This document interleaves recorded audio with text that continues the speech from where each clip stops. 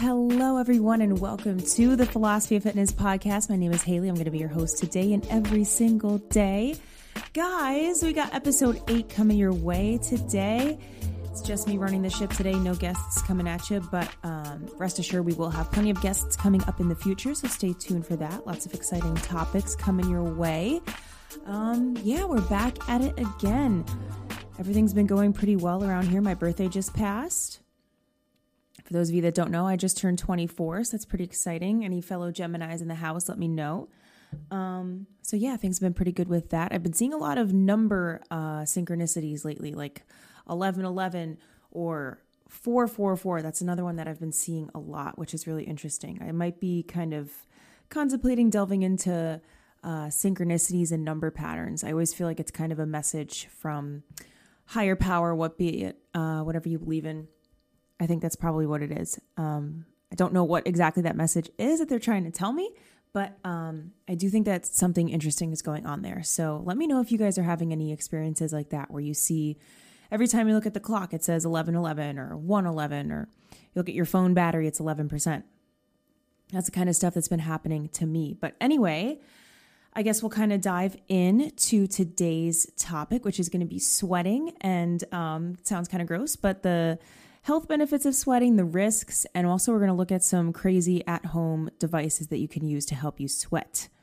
But before we get into that, I found a really interesting news article lately. I always kind of like to scour the internet, see what kind of happenings are going on in terms of mind-body connection.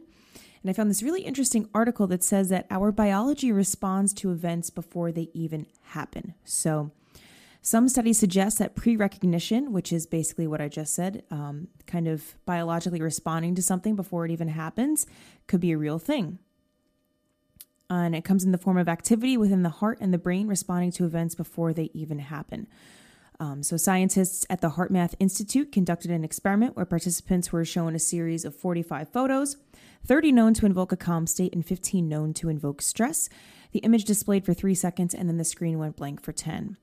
So this is really interesting. So they basically found out that the participants' brains and hearts responded to the information about the emotional quality of the pictures before the computer even flashed them their way. So that means that the heart and the brain were both essentially responding to future events. And the results of this experiment indicated that the responses happened on average 4.8 seconds before the computer selected the pictures. That's crazy. I mean, that's a big amount of time lag in between if you think about it, for your heart and brain to respond to something before it even sees it. And the other interesting thing to even add on to that is that they actually found that your heart receives the information first before your brain even did. So really, really interesting. Dr. Roland McGrady explained that it is first registered from the heart, then up to the brain, emotional and prefrontal cortex, where we can logically relate what we are intuiting, then finally down to the gut, or where something stirs. So that bad gut feeling, right? That's like when it sits in your gut, kind of. I thought that was really interesting to share. May offer a little bit more scientific evidence to back up our intuition, or kind of when we have a bad vibe. I know for me, I've definitely had experiences where I feel that. And I remember very vividly when I was a child. I was really young. I was in the car with my mom, and we were driving down the road, and I said, Mom, I have a really bad feeling. I have a feeling like something bad's going to happen. I don't know what it is. And she kind of dismissed it, brushed it off. And then we turned around the corner. Within a couple minutes of me saying that, there was a huge car crash at an intersection. And I obviously had no idea that was happening. So I definitely believe in intuition and picking up vibes and energies and kind of having this intuitive knowing of what's coming your way. I think it takes a lot to tap into it. But this experiment, guys, this is definitely a huge stepping stone towards proving that some of this more esoteric stuff is real, and it's true, and it's something that we feel. So I thought that was really interesting. Just figured I'd share for a little news segment for y'all right at the start. But without further ado, we'll get into today's topic, the benefits of sweating. So we're going to get right into it. I just want to put a little disclaimer that I am in no way promoting sweating to like excessive, crazy amounts here. I'm just examining this topic. It's something that I find really interesting. So always check in with yourself, make sure you're still in control, and obviously don't do any of these crazy sweating things without the supervision of a healthcare provider, if you are somehow someone that could be at risk for really, damaging or injuring yourself with this. But yes, without further ado, let's get into it. I just wanted to kind of say that. I'm a huge fan of sweating, I guess, within reason. Obviously it's no fun to sweat at night when the air conditioning's not on and you can't even put the sheets over you. But sweating in terms of working out and going to the sauna, I'm a huge fan of. Steam rooms are really cool too, although I do have a very hard time breathing in them. I think it's just like the moisture in the air gets a little bit overwhelming. But I have always noticed in my experience that I feel super relaxed, super laid back. And I also feel like muscle tension decreases, or tightness and soreness rather, after I spend some time in the sauna and I kind of stretch. I really do feel like I benefit from it. I feel more relaxed overall. And I'll usually, when I do that, it's obviously been a while because everything's been closed. But if I do that, I'll stay in for like 20 minutes tops and then I have had my fill. So that's kind of my sort of opinion with it before we get into it. But we'll go into now the benefits of sweating. So sweating is essentially your body's way of cooling itself down, right? You produce that moisture, the sweat, and that's what's going to try to cool you down, regulate your body temperature, bring it back down. So the benefits of sweating include boosting your energy, maintaining healthy weight, defending against many diseases and health conditions, improving your mood, promoting good sleep, detox of heavy metals, elimination of chemicals, and also bacterial cleansing.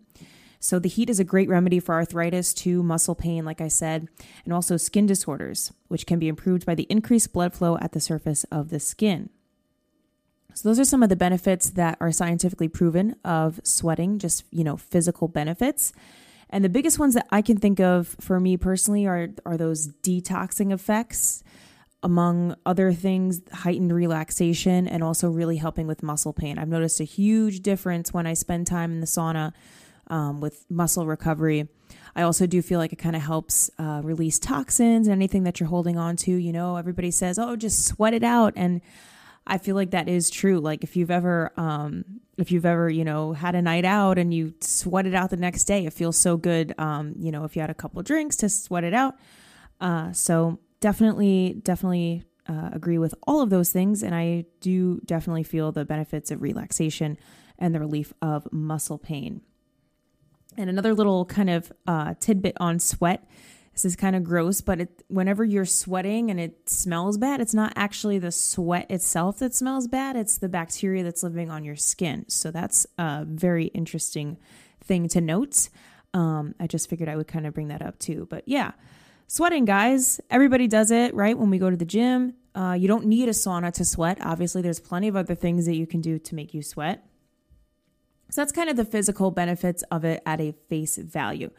And as I was looking into this a little bit more, I realized that there's also a huge spiritual connection to sweating beyond what I had even really thought of. So there's a lot to unpack there. And sweating is very closely connected to Native American culture and is part of a special ceremony with sweat lodges. So sweat lodges are something that are, like I said, huge in Native American culture, and they're used to give thanks, seek wisdom, and purify the whole being. And I think I've seen sweat lodges a couple times in my life, just, going to museums or around in, nature walks or hiking. I do think I came across one once, but I've never personally been in a sweat lodge or done this. So basically, there's sweat ceremonies that take place in these domed circular lodges. But some cultures will use teepees or even pits covered with branches or tree trunks. And a fire is lit directly outside the lodge, and it's tended by a firekeeper who heats the stones that are used to keep the lodge hot. And it's very interesting because the people that run these sweat lodge ceremonies are trained for years and years and years to make sure that everything is running according to, the culture's standards and the ceremony and whatnot. So it's very fascinating. So the big difference here between a sauna or a steam room and a sweat lodge is that sweat lodges have that very heavy spiritual focus, while the saunas in the gym are basically just meant for sweating physically. There's really no higher spiritual kind of esoteric meaning to sweating in a sauna, right? Sweat lodge ceremonies also can last for hours, whereas your time in the sauna is usually cut off at 20 to 30 minutes maximum. They really don't recommend that you spend any longer amount of time in there. But the sweat lodges are really fascinating. They also sometimes, I read that they will mix tobacco in the inside of the sweat lodge, and it's kind of a whole sensory experience. Like I said, it's a very spiritual experience. So you're physically sweating, but it's also kind of supposed to be this transcendental thing in Native American culture. So super interesting there. And I also found out that sweat lodges can help fight infections by creating a temporary fever state in the body, which some say lessens chronic inflammation. So again, remember that sweat lodges, you're spending way more time in there than you would be in a conventional sauna. And with that bigger amount of time that you're spending in there, that's also a bigger amount of risk, because if you're sweating that much, obviously you're going to be putting yourself at risk for being dehydrated, for potentially having heat exhaustion, heat stroke, etc., etc. And unfortunately, or interestingly, there was a murder case involving a sweat lodge. So back in 2009, a self-help guru named James Arthur Ray held a knockoff sweat lodge ceremony in an overcrowded lodge made of plastic and other non-breathable materials.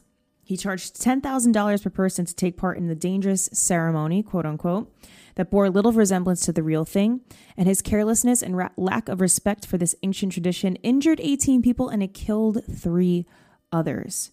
So that is a huge example of someone that is not doing it right in any size, shape, or form. Obviously not having respect for the culture at all. That's the first strike. But also, just on a logistical note, plastic and non-breathable materials is like hugely no bueno. And obviously, I mean, 3 people lost their lives over this. Not to mention this person charged people $10,000, but which is crazy and horrible.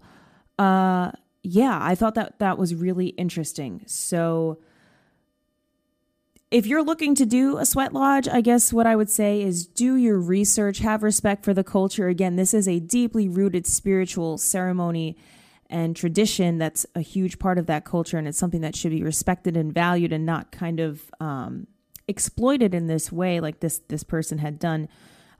So yeah, keep that in mind. It's definitely a more transcendental experience than going to your local gym and hopping in the sauna for 10 minutes.